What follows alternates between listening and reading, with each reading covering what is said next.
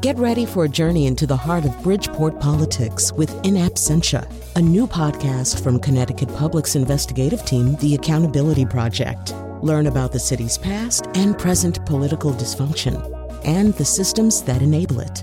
Tune in wherever you get your podcasts. Funding provided by Gregory Melville and Susan Fox and Kathleen Bromage.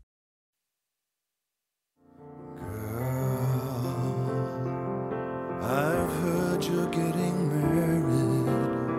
Heard you're getting married. This time you're really sure. And this is the end. They say you really mean it. This guy's the one that makes you feel so safe, so sane, so secure. And baby, if he loves you more than me, maybe it's the best thing, baby, it's the best thing for you. But it's the worst that could happen.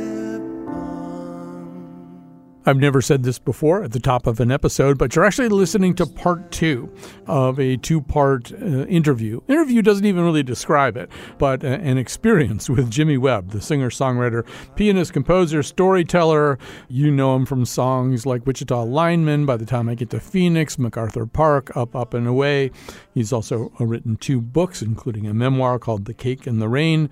He has a new CD out called Slipcover, which is actual piano covers of other composers' songs, and one of his own also. So, as I say, we've never done a 2-part show before, and you'll be able to find part 1 if you haven't heard it already. Will be linked to on the show page here. And the reason we did this, I think, was because this was a bigger adventure than we usually do. We went to Long Island. We had things happen. It was a big day. There were flat tires. There was a 2-hour interview with Jimmy playing and singing.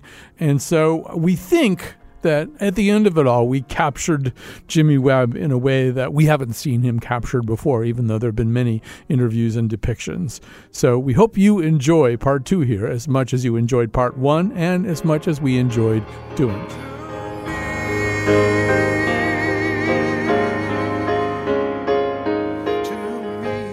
So I always am intrigued by songwriters who also perform, and also a lot of songwriters who perform their own work don't cover other people's work that much. Mm-hmm. There are some exceptions. Like Laura Nero, who I know that you write about in the book, and this bad moment she has at Monterey.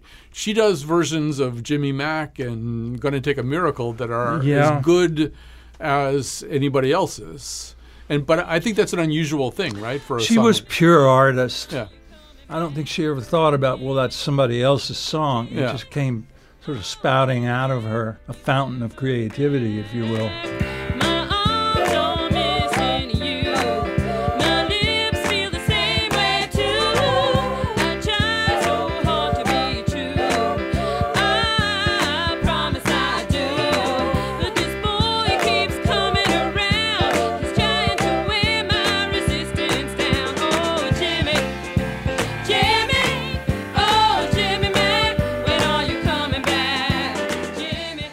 Which is interesting because what a dramatic entrance she made on the world stage, and the world wasn't quite ready for Laura. And she wasn't quite ready for the world in certain ways too, I think.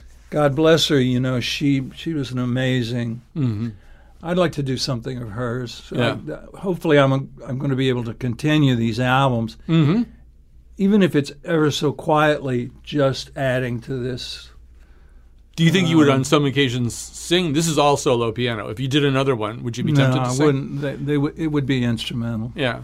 Well, my next album is going to be vocal album with real songs, like new Jimmy Webb songs. Oh. Imagine, I mean. Yeah, I'm ready. Can you figure? I'm ready. I mean, one of the structurally interesting pop songs that you wrote early on is By the Time I Get to Phoenix, because lyrically, this song is describing somebody getting further and further away geographically, and you're going through stops in the day by the time I make Albuquerque. I don't think I've ever heard a song like that is narrated as he never really leaves her. He's still with her. Yeah. now he sees her at work. Mm-hmm. She'll hear that empty phone that keeps on ringing. Mm-hmm. That's you know. Yeah. You want to play a couple of bars of that? Do you feel moved? I have Jimmy Webb at my disposal. This is never going to happen again. I tell you, this is a good model on an ABC form that takes you through a story. Yeah. This is just 3 verses. Right. By the time I get to Phoenix, she'll be rising. She'll find the note that I left hanging on her door.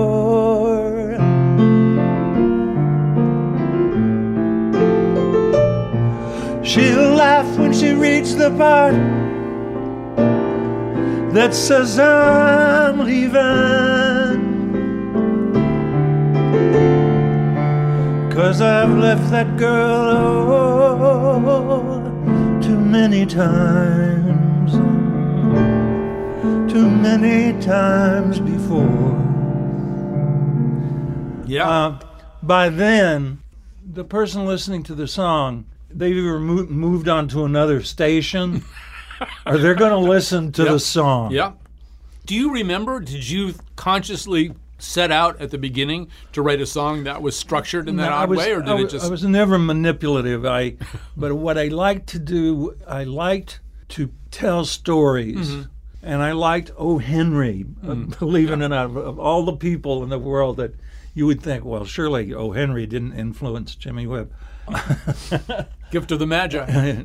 I like the tricky endings. Yep. It's like in that Gershwin tune where they say, but there's no not for me. Mm-hmm. But there's no not. Is that right? Am I right? They're singing songs of love, but not but for me. not. Yeah, not for me, yeah. And every lover's knot, da da da da da da, but there's no knot for me. All right. But okay, that's. I buy it. So can we talk about just quickly about bridges? So bridges are interesting, and your bridges, I think, are interesting. Sometimes I think a bridge almost is there to surprise you. I'll give you an example from your own work. So All I Know. So All I Know starts pretty simply, right? Mm-hmm. Da-dum-dum. It's a folk song, yeah. But then that bridge comes, and it really is melodically a big departure, right? Mm-hmm. I don't know. Well,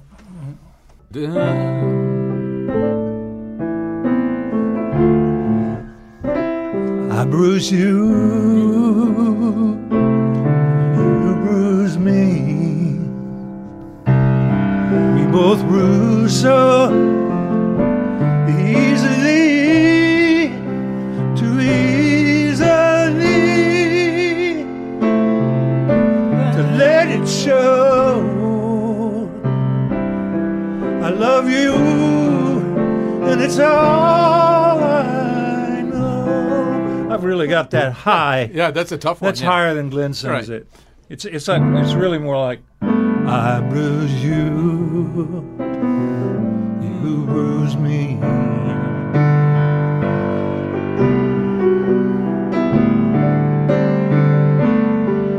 I love you, and it's all I know. When the singer's gone, that the song goes on. You went for that Art Garfunkel note right there. When the singer's gone, let the song go on.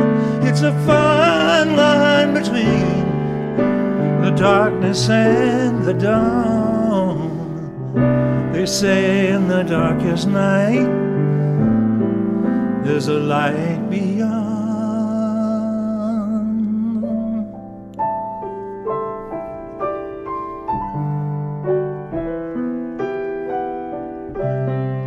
Very simple song, but it does have that The bridge is when it stops getting simple, though, to me anyway. Yeah. Like, at the beginning, da, da, da, da, da, da, I'm thinking, I could write that song. And then the bridge comes. And melodically, I think we're in a really different place there. Maybe you have a theory about it. Why is there a bridge? Why does a bridge exist? You know? Because there are so many forms of poetry. We have sonatas that if you go into classical poetry, and there's all kinds of forms.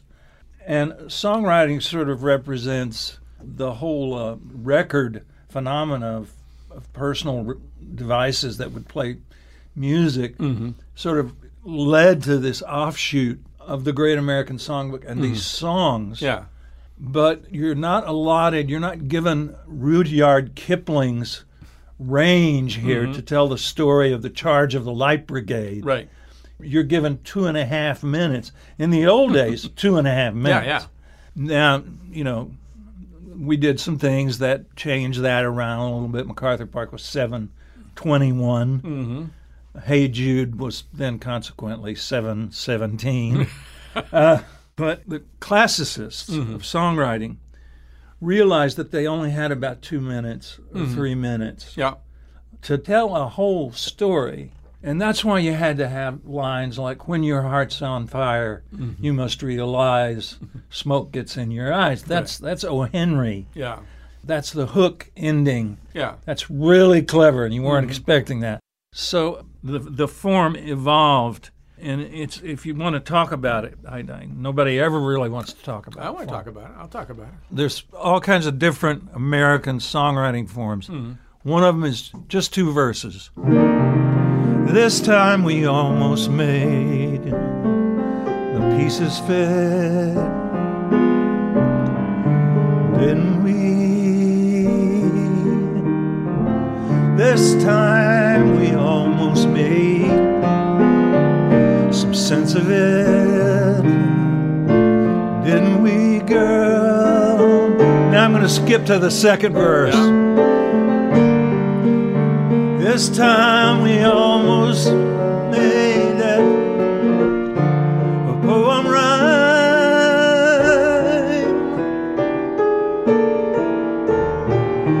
This time we almost made that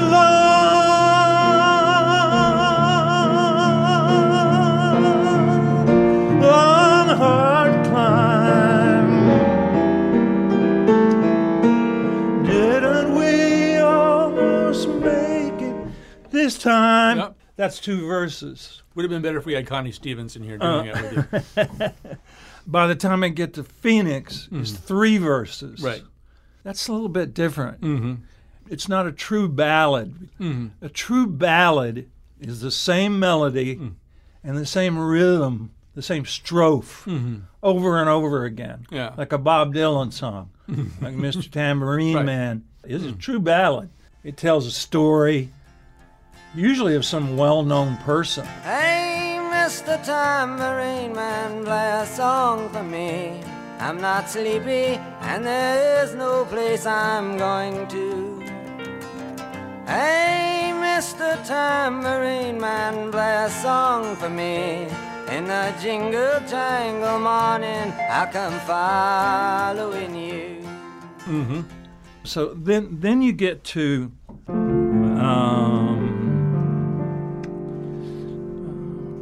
Felice and Boodle O'Brien, and you're going to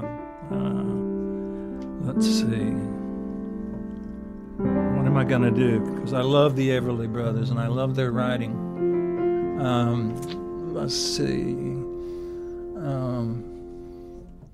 Dream, dream, dream, dream when I need you in the night, and I want you to hold me tight whenever I want you.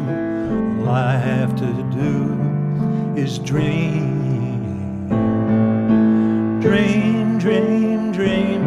Then there's a second verse. Arms and I need you With all your charms. and all all your charms whenever I want you. All I have to do is dream. And here comes the bridge. I can make you mine, taste your lips of lime, anytime, night or day. Only trouble is, gee whiz, I'm dreaming my life away. Oh, I need you so that I could die. I love you so. Yeah. It evokes Buddy Holly to me. Yeah. I feel Buddy Holly very strongly coming through there. But the bridge is the opportunity also to surprise us. Like Simon's Still Crazy. So that song sets up, I met my old lover on the street one day, blah, blah, blah. And then you suddenly come to 4 a.m, tapped out. That's like a huge melodic payoff. But melodically, that's a shock. The music goes way up. It departs totally from the melody. And Simon's kind of saying, you thought you knew what this song was. Well, he's a good composer. He is, yeah. And the idea of saddling a lyric with a composition that is perfect for that lyric is underestimated as a trick. Yeah, because it's quite a trick. He did that album One Trick Pony, and I always thought that's what the trick was, because his melodies and lyrics are sublime when they're hooked up, like I did on the piano. You did Old French, right?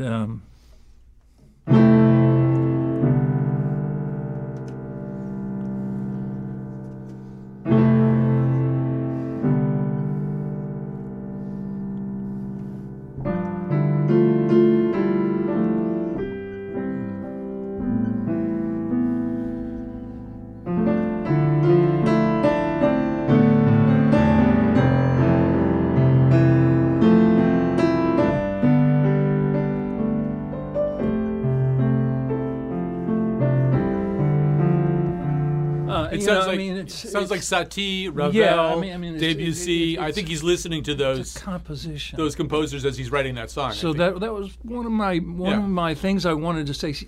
Pay attention, because these guys weren't just they weren't just schmoes.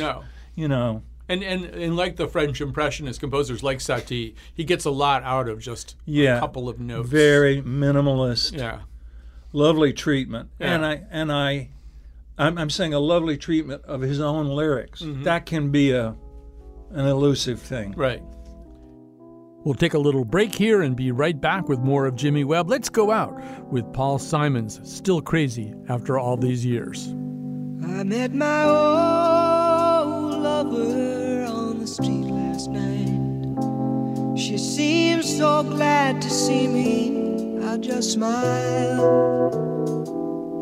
And we talked about some old times, and we drank ourselves some beers. Still crazy after all these years. Oh, still crazy after all these years.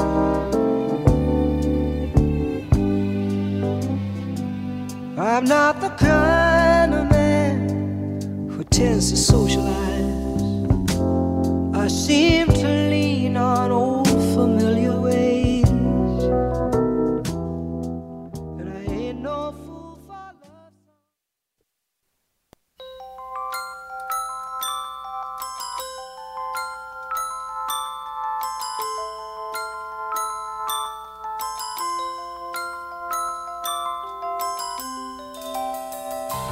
Christian, no, Christian, no.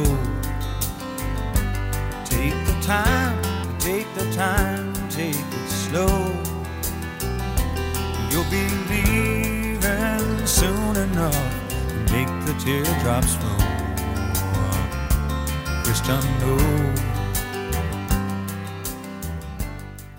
We're back. You're listening to a show we recorded over the course of a day with Jimmy Webb, one of the great songwriters of the American rock and pop era, the man who gave us Wichita Lineman, By the Time I Get to Phoenix, Up and Away, MacArthur Park.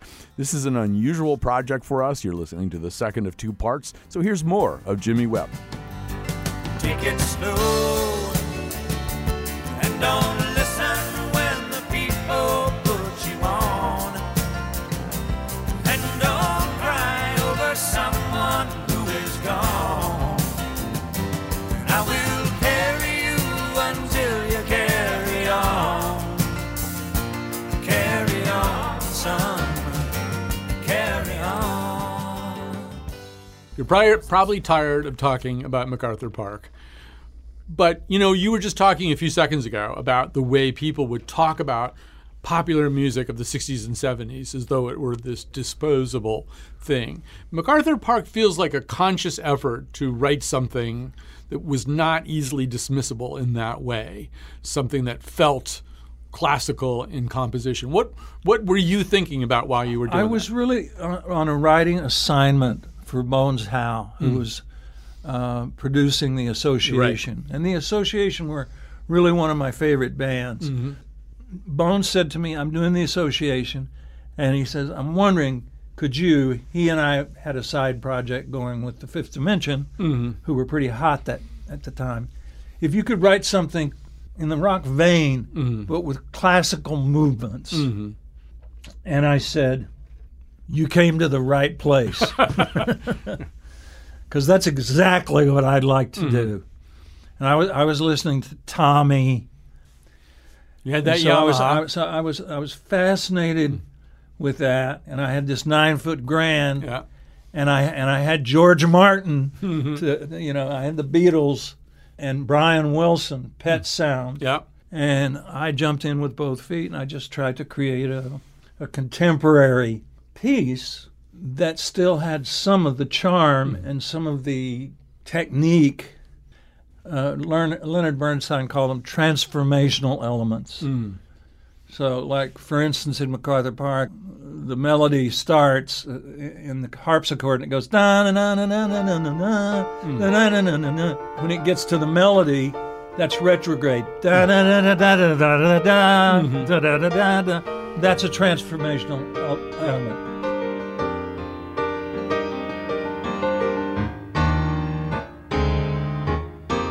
Spring was never waiting for us, girl. It ran one step ahead as we followed in the dance.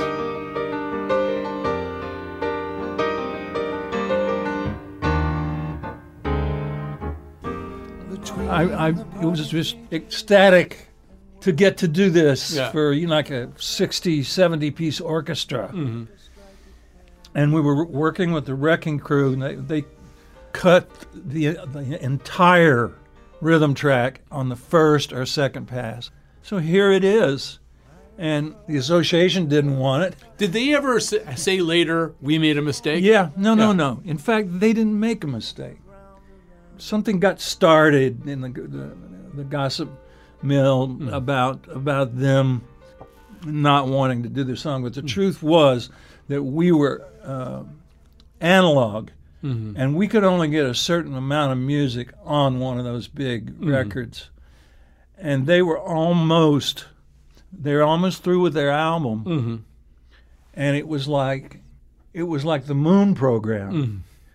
He said it was like, well, yeah, we could do it, but we're going to have to do this. We're going to have to build one of these, and it turned into like a technical exercise. Can we get this much sound on the album? They decided they couldn't do it.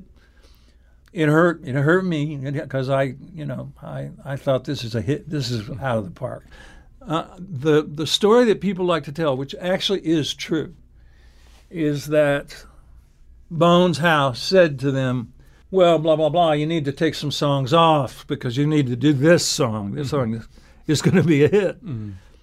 And there was some discussion, and they decided, well, I guess they didn't have room for it or weren't going to do it. To make a long story short, he said, the day this record goes number one, I'm no longer your producer. Mm-hmm. And it went number 1 in the UK. Yeah. And it was number 2 here, but it was number 1 in the UK twice, 3 times. And then it was number 1 here with Donna Summer. Yes. In 78. I love her version. Yeah, I love it too. Yeah.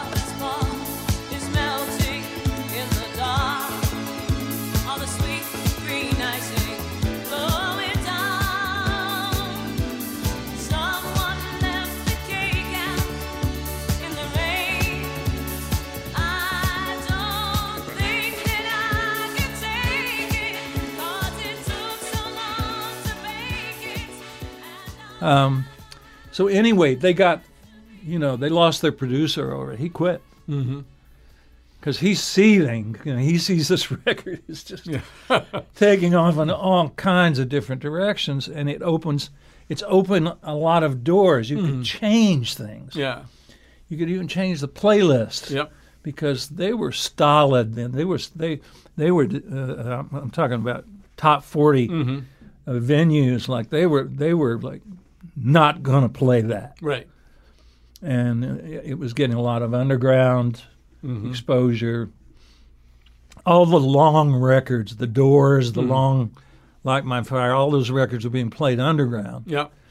So I was very, very lucky. They went on MacArthur Park because it gave them something long to play. Yep.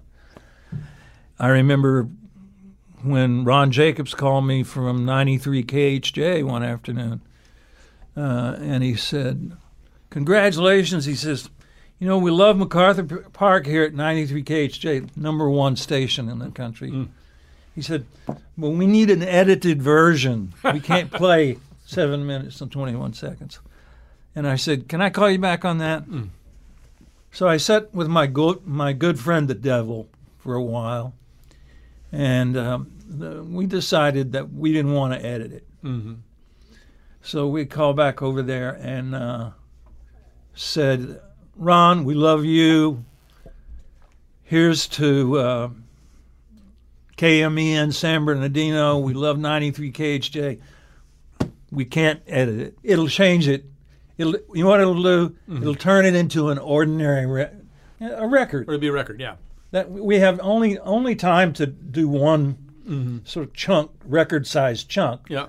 And they want like 3 minutes. Well, we refused them. And a week later, 93 KHJ went on it. And it stayed on the playlist for like 18 weeks or something like that. So I'm going to make you tell only one Jimmy Webb classic anecdote for this show. And the one I want you to tell is you're driving in Ireland through the night with Richard Harris, and you come upon a whiskey factory. You got this story? Yeah. Okay, tell that story. Well, it's early in the morning. It's about 3 or 4 o'clock in the morning. We're trying to make our way from the beautiful Shannon River Valley, like across the hills to Dublin itself. And we run across a factory going, great guns, belching clouds of smoke, little tractors running everywhere and horns honking, trucks pulling in and out. And this is a Sunday night in the middle of Ireland. Nothing is happening. But here's this, it looks like a military installation. And as we pull up to the main gates, a great big truck pulls out in front of our car, and it's going down this little tiny back road. And I look up and I said, "Richard, is that what I think it is?" I said, "That looks like," and he said, "Whiskey, Jimmy Webb. It's whiskey." And we rode along there in the dark, just meditating on that glorious, shining amber fluid. And I said, "Dick, do you think you could ever drink all the whiskey on that truck?" And I got this sly look about him, and he said, "No, Jimmy Webb, but I got him working nights." Love that story. Fred liked that story. I heard Fred laughing. I could hear Fred laughing over there. You got Fred. I got to laugh out of Fred. That's not easy to do. Near the end of the interview, one of the things that I casually and maybe unthinkingly suggested was that Jimmy play for me my favorite song that he's ever written, which is called "The Moon is a Harsh Mistress." And Jimmy's kind of taken the summer off from playing and singing. His piano playing wasn't in the shape that he wants it to be in. He considers himself rightfully a very, very good piano player. And so what happened was he started to have a lot of trouble playing this song up to his standards. And he would start and he would stop and he would start and he would stop and he would make a horrible face because he would be so mad at himself. And then he would look around to the engineer and producer Fred Guarino as if, well, you can fix this all up later, which was not going to happen. And at a certain point, because he was really struggling with it, and I was feeling kind of bad for having asked for it in the first place, I suggested, we don't have to do this. We could end this some other way. And he sort of looked at me and he shook his head and he went back to this. And, in a way that I found very touching, I thought he is going to play this damn song for me if it takes him 3 hours of trying to do it. He's going to play this song for me no matter what the cost to him is. And I'm thinking, and I'm sort of, I'm just nobody. He's Jimmy Webb, but he's going to do this thing for me. I did find myself a little moved by the incredible effort. You're going to hear some of that incredible effort. This may not be the most beautiful version of this song you ever heard, but it's the most heartfelt I've ever heard anyway. So back to the action. So we've been talking a long time here. I feel like I have you prisoner for a while, but I don't want to keep you prisoner here forever. But I want to at least hear, because I have Jimmy Webb in my presence at a piano, I want to take advantage of that. My favorite song really is of yours, "The Moon is a Harsh Mistress." I think it's an amazing song. So before you play, do you want to say anything about how you thought this through? Did an image come to you? It's a title of a book, right? I used to read a lot of science fiction when I was a kid. Yeah. My educators were Robert A. Heinlein, Isaac Asimov, Arthur C. Clarke, Frederick Pohl, Judith Merrill, I think her name was. Did all these anthologies. Yeah. And "The Moon is a Harsh Mistress" is a novelette that Robert A. Heinlein wrote. A lot of his stuff was almost juvenile. It was about rocket ships and ray guns and things like that. This little novelette was different because it put forth political ideas. And one of the ideas was that before you could be a citizen, you would have to do your military service. There would be no conscription as we know it, which really ends up with the poor and the disenfranchised really bearing most of the military burden. But he saw this. And they've set it in the future. And all I knew is I loved that title. Yeah. It's just like Still Crazy after all these years. Yeah. "The Moon is a Harsh Mistress." I'm going to write that song one of these days. This is my second Robert Heinlein conversation in 2 days. Seriously, I used the word grok. Grok. Yeah. In print the other day, and somebody asked me, "What does that mean? Does that a typo?" I said, "No, it's grok." Come on. Grok. Yeah, I grok. You grok what I'm saying. All right, so here we go. "The Moon is a Harsh Mistress." Oh, okay. Yeah, no, you got to sing for your supper now. Really, this is a folk song. This is me thinking about folk songs in the future.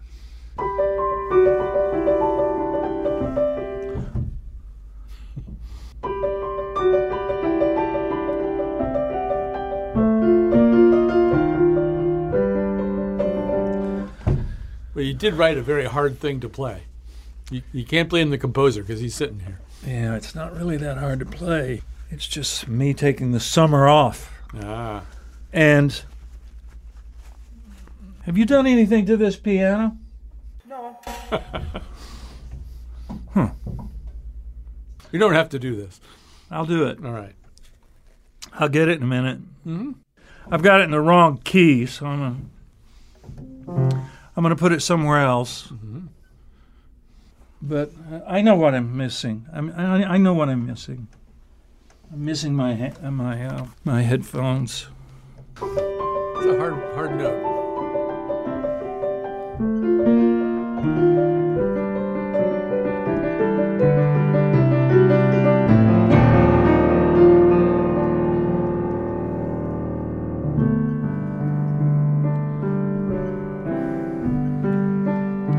See her how she flies,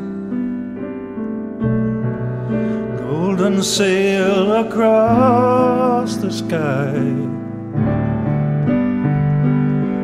close enough to touch, but careful if you try. Though she looks as warm as gold, the moon's a harsh mistress. The moon can be so cold.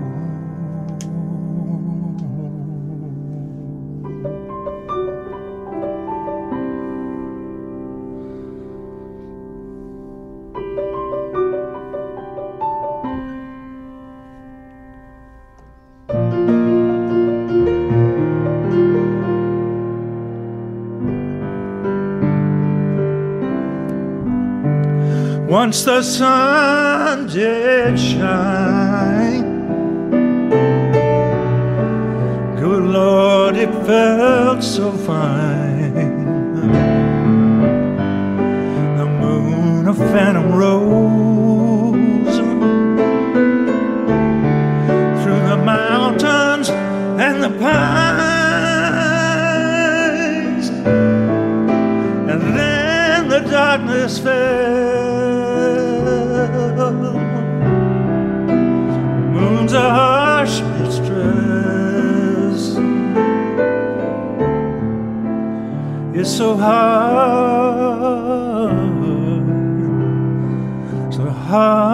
to love her.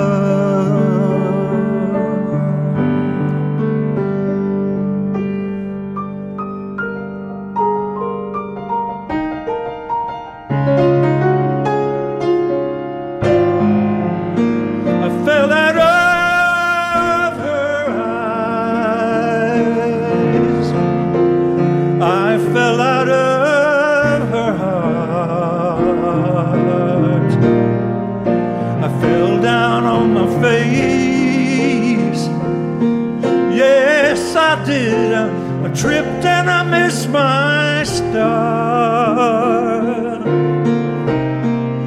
I fell and I fell alone. The moon's a harsh mistress,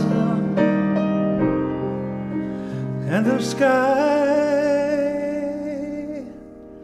is made of stone.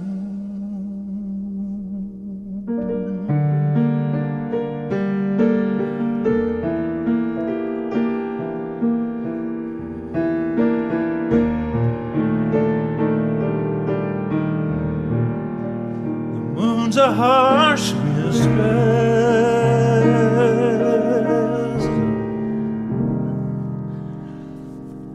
She's hard to call your home.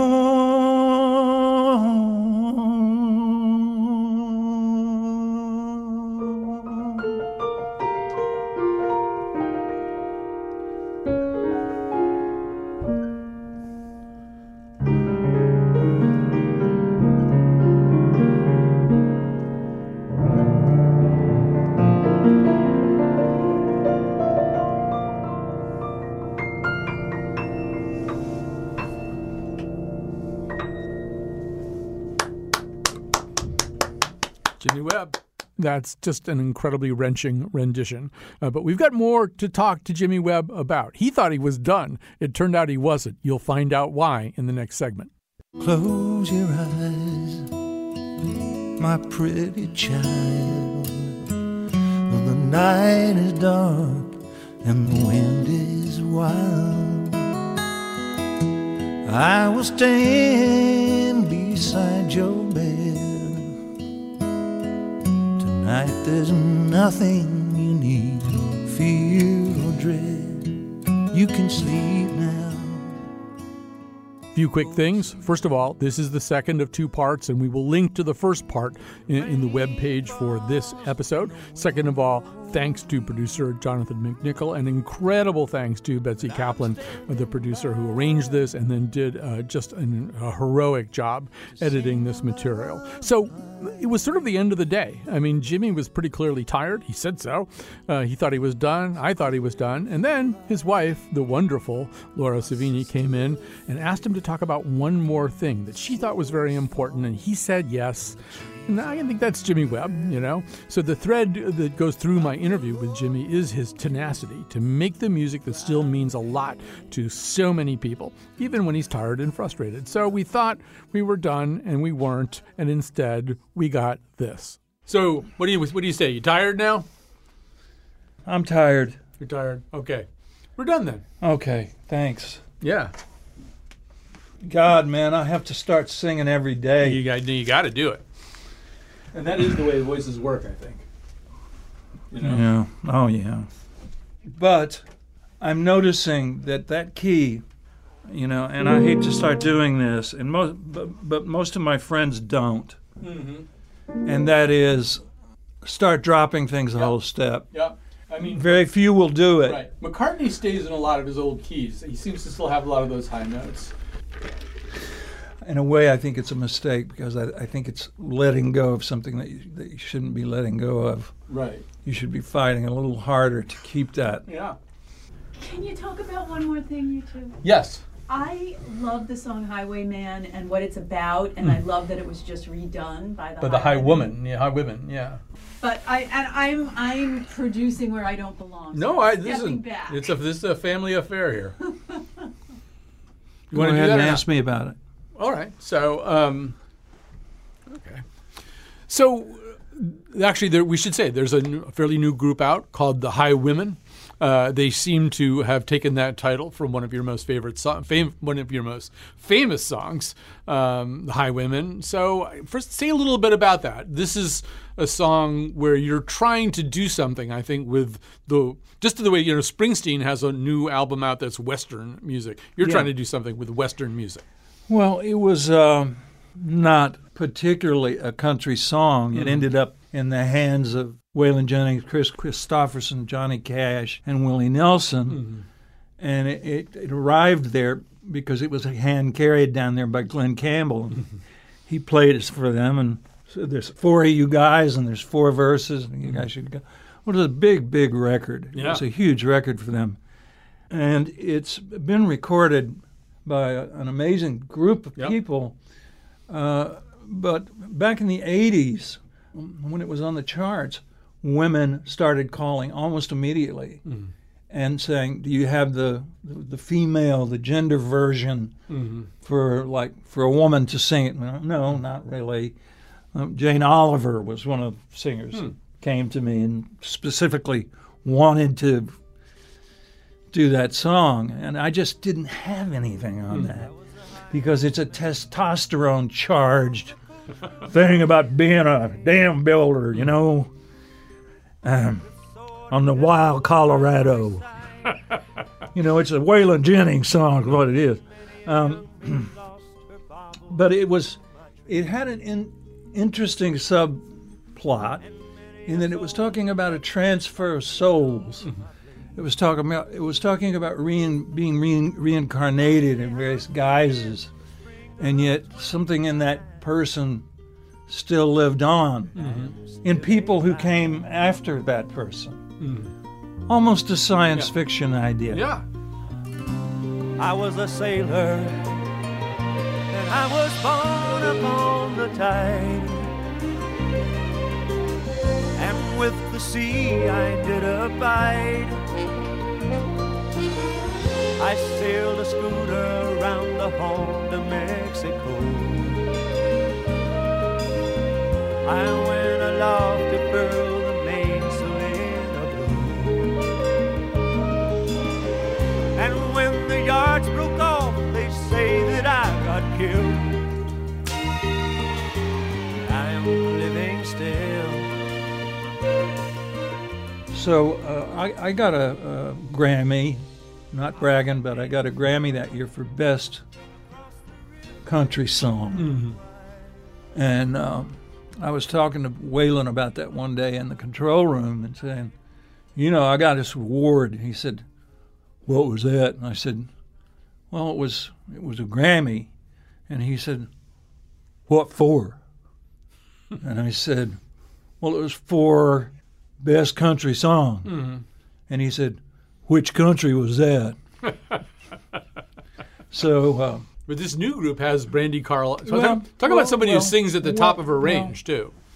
Amanda Shires and Natalie Hemby. They're the high women. And occasionally, I think Sheryl Crow's in part of that. And it's almost as though I've gone full circle with that song now. I'm living in another world where women are singing this song and writing their own lyrics, by the way.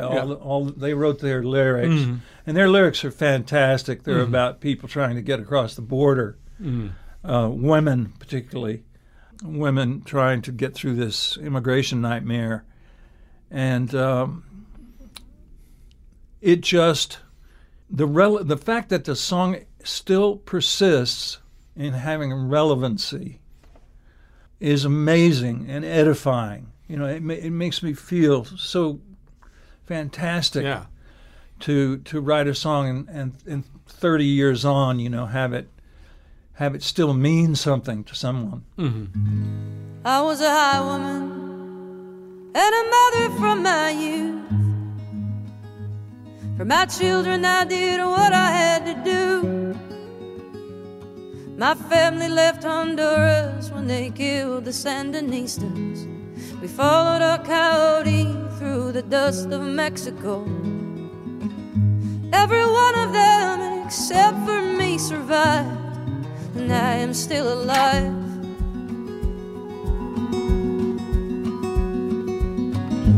I was a healer. I was gifted as a girl. And it's a persistent song. It's gonna go. The song's about persistence, about refusing to acquiesce to death. And the song is the same way in the real world. It refuses to die. It's going to go on and live another life now.